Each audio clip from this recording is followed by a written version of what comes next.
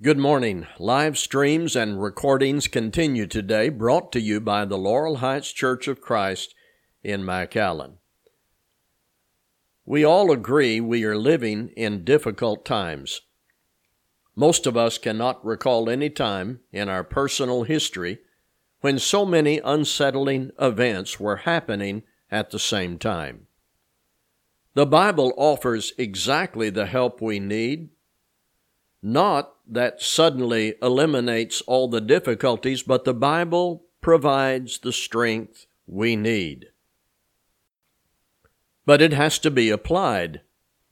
There is one part of that help from the Bible I want to concentrate on in this pre-recorded message. I want to read 1 Thessalonians 5:16 through 18. 1 Thessalonians 5:16 through 18. Rejoice always, pray without ceasing, give thanks in all circumstances, for this is the will of God in Christ Jesus for you. There have certainly been moments for us during these past 3 months or so when we've been impatient, irritated, disappointed, and confused. Information changing every day. Experts in medical science and disease not on the same page. I've been frustrated about a story that seems to develop in a different direction every day. What is best? When will it get better? Add to that the unrest in the nation over the past few weeks. These are distressing times. And it may be that to some extent we have struggled to hold on to faith and hope and gratitude, to avoid exhaustion and bitterness. We've struggled. In this sermon, I'm going to assume we have our faith and hope intact, and I'm going to make gratitude the headline. Listen again, 1 Thessalonians 5:16 through 18. Rejoice always, pray without ceasing, give thanks in all circumstances, for this is the will of God in Christ Jesus for you. This simple instruction from God given through Paul to the Christians in Thessalonica requires no lengthy word definitions. It is not a disputed passage. It doesn't spark controversy or strife. It communicated to the Christians in Thessalonica, and it communicates to us today the will of God in Christ Jesus for you. Did you pick up on that phrase? The will of God in Christ Jesus for you. This is not written for the scholar or the literary critic to analyze. This is not take it or leave it advice or opinion that falls in the category of preference but not essential. No, this is the will of God in Christ Jesus. And it highlights one primary thing: gratitude. When? Always. Do we need to look up the word always in the dictionary? No. We know what this means and what God wants us to understand and practice. This is the will of God in Christ Jesus. Rejoice always. Pray occasionally. Oh no, that's not what it says. Pray only when it's really bad? No. Pray without ceasing. And in that joy, in those unceasing prayers, there needs to be gratitude. Give thanks in all circumstances. Now, some circumstances do not immediately lead us into gratitude. Paul and Silas were in jail. In Romans 16, Paul said there were Christians who served against great dangers and risk. Aquila and Priscilla risked their lives for Paul. Hardship and persecution was the normal day for many early Christians. What kept them moving and living and serving? They rejoiced in the authenticity of their faith, the knowledge of God's promises, the exaltation of Jesus Christ, the promise of heaven. They rejoiced always, prayed without ceasing, And this attitude or frame of mind included giving thanks in all circumstances. Remember, this is the will of God. When we go through an unsettling experience in life, we need to stay as close to the virtue of gratitude as we can. Purposely, intentionally, rekindle gratitude. Purpose that you will pause several times a day just for moments of gratitude. Stuck at home? Hard to get groceries? Doctor's office closed, schools closed, churches with doors locked, couldn't see your grandkids, almost everything just stopped. Yet, we open the Bible, and there we read of circumstances far worse for God's people back in Old Testament and New Testament times. Hebrew lepers who, because of health risk, could not go to worship. Jewish Christians who were dispersed and had to figure out what to do, how to be engaged with each other. Paul and Silas in prison, yet they worshiped. So for us, in our times of distress, we have to be centered in our faith and hope and not ever neglecting the virtue of gratitude. Rejoice always, pray without ceasing, give thanks in all circumstances, for this is the will of God in Christ Jesus for you. I have, for some time, been an advocate for what I call a personal gratitude list. It cleans out your head. It adjusts your attitude. It restores your joy. It keeps you from being a grumpy, irritated old man or young woman or young man or boy or girl. Gratitude. Gratitude based on faith in Christ helps you conquer selfishness. It keeps you from envy and jealousy. It enables you to serve others with kindness. It takes you away from sin. It enriches your relationship with God, who blesses us in so many ways. Some we may not see right now. So here's an example of what gratitude list might look like in the current situation with the physical disease and with whatever spiritual diseases may be moving through the country. A gratitude list. What would that look like?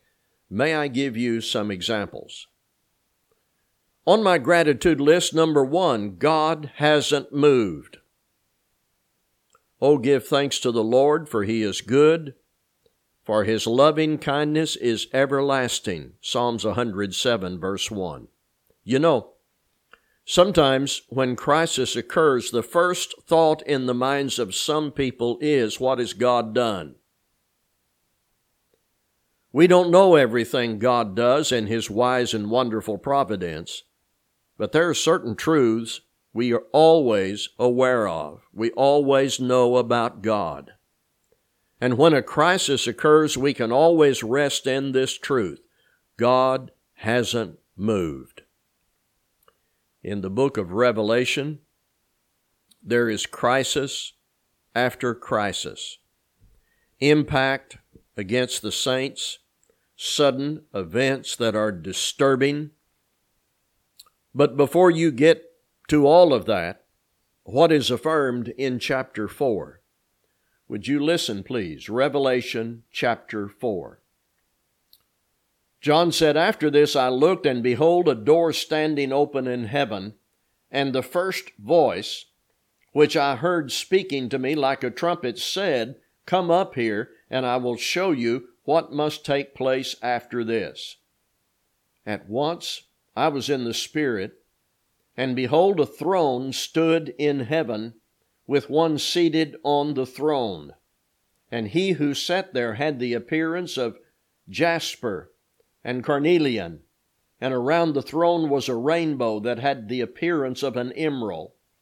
Around the throne were 24 thrones, and seated on the thrones were 24 elders, clothed in white garments, with golden crowns on their heads.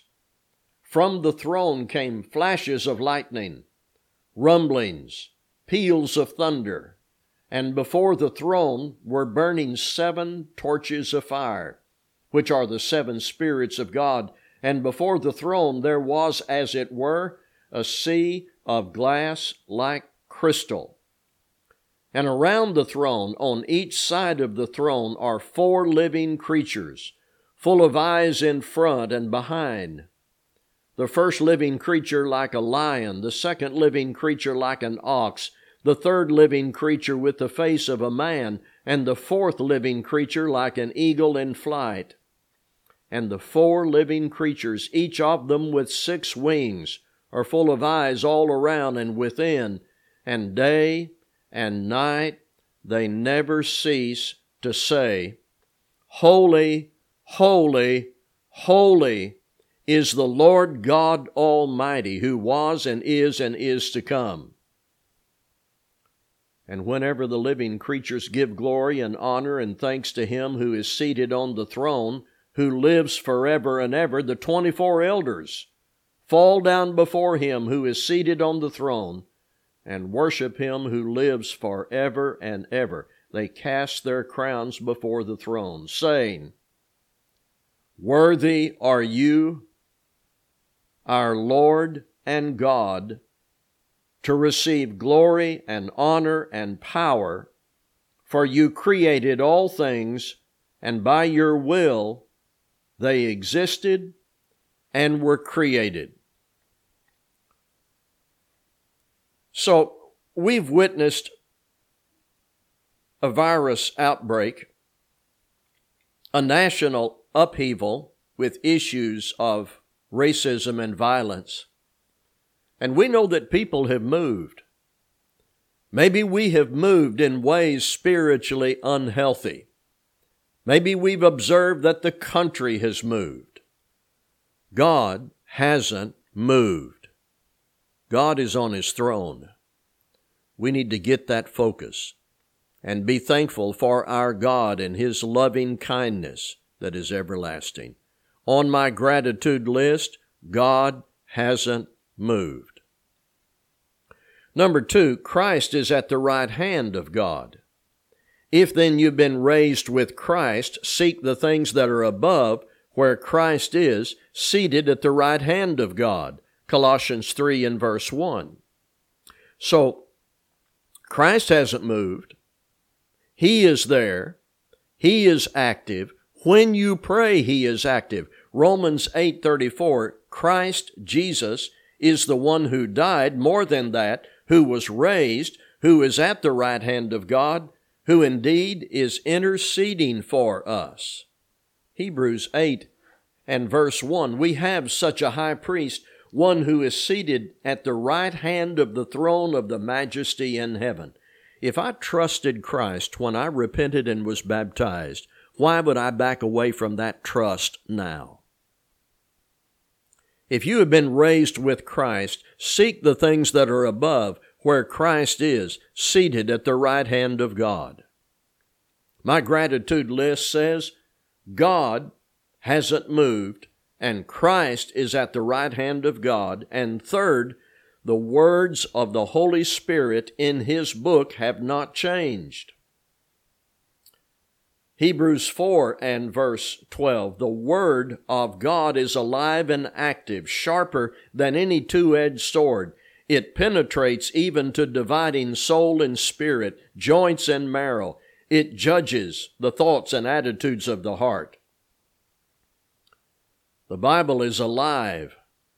I hope and pray it is alive in me and in you. God speaks to us through His Word, and that hasn't stopped. Through God's Word, the Holy Spirit convicts us, corrects us, and lays hold of us to live according to what has been written. Every word of God is flawless. He is a shield to those who take refuge in Him. Proverbs 30 and verse 5. A lot has changed in the world recently, but God hasn't moved. Christ is there at His right hand, and the Bible is as dependable now as it was before the crisis. It needs to be read, studied, absorbed in our minds, and lived out in our daily lives. We are able to apply safety precautions, not only to guard against the physical disease, but God has given good ways for us to avoid spiritual disease. If your immediate family is doing well, if you can still buy groceries, if you are able to serve people, if you have continued to worship in smaller groups, if we are still one heart and one soul, together under the grace of God and the authority of Christ, we could just keep going with a gratitude list. That's what I'm recommending. Start a gratitude list. If it's just in your mind, it will help you. It will help you with whatever the hardship or pressure is. And to that I want to add Philippians 4, 6 and 7. Do not be anxious about anything, but in every situation, by prayer and petition with thanksgiving, present your requests to God, and the peace of God, which transcends all understanding, will guard your hearts and your minds in Christ Jesus. You remember Jesus often said to his disciples, "Fear not." Are we listening? Jesus said, "Do not be anxious." Paul said, "Do not be anxious." Well, Paul, what do you do about all that? By prayer and supplication with thanksgiving, present your requests to God, and the peace of God, which transcends all understanding, will guard your hearts and your minds in Christ Jesus. With thanksgiving, the apostle said. Illustration. Bible commentator Matthew Henry, after being robbed, wrote in his diary the following: "Let me be thankful. First, because I was never robbed before. Second, because although they took my wallet, they did not take my life. Third, because although they took all I had, it was not much. And fourth, because it was I who was robbed, not I who robbed." That's a gratitude list. Rejoice always. Pray without ceasing. Give thanks in all circumstances, for this is the will of God in Christ Jesus for you. Whatever you may be going through, in addition to or alongside the well-known distress of our time, gratitude to God that is specific and repeated sincerely will help you, strengthen you, take you closer to the Lord. I encourage you to make your own gratitude list. Make the choice to give thanks every day. It will keep you away from the moods that can so distract you from serving God.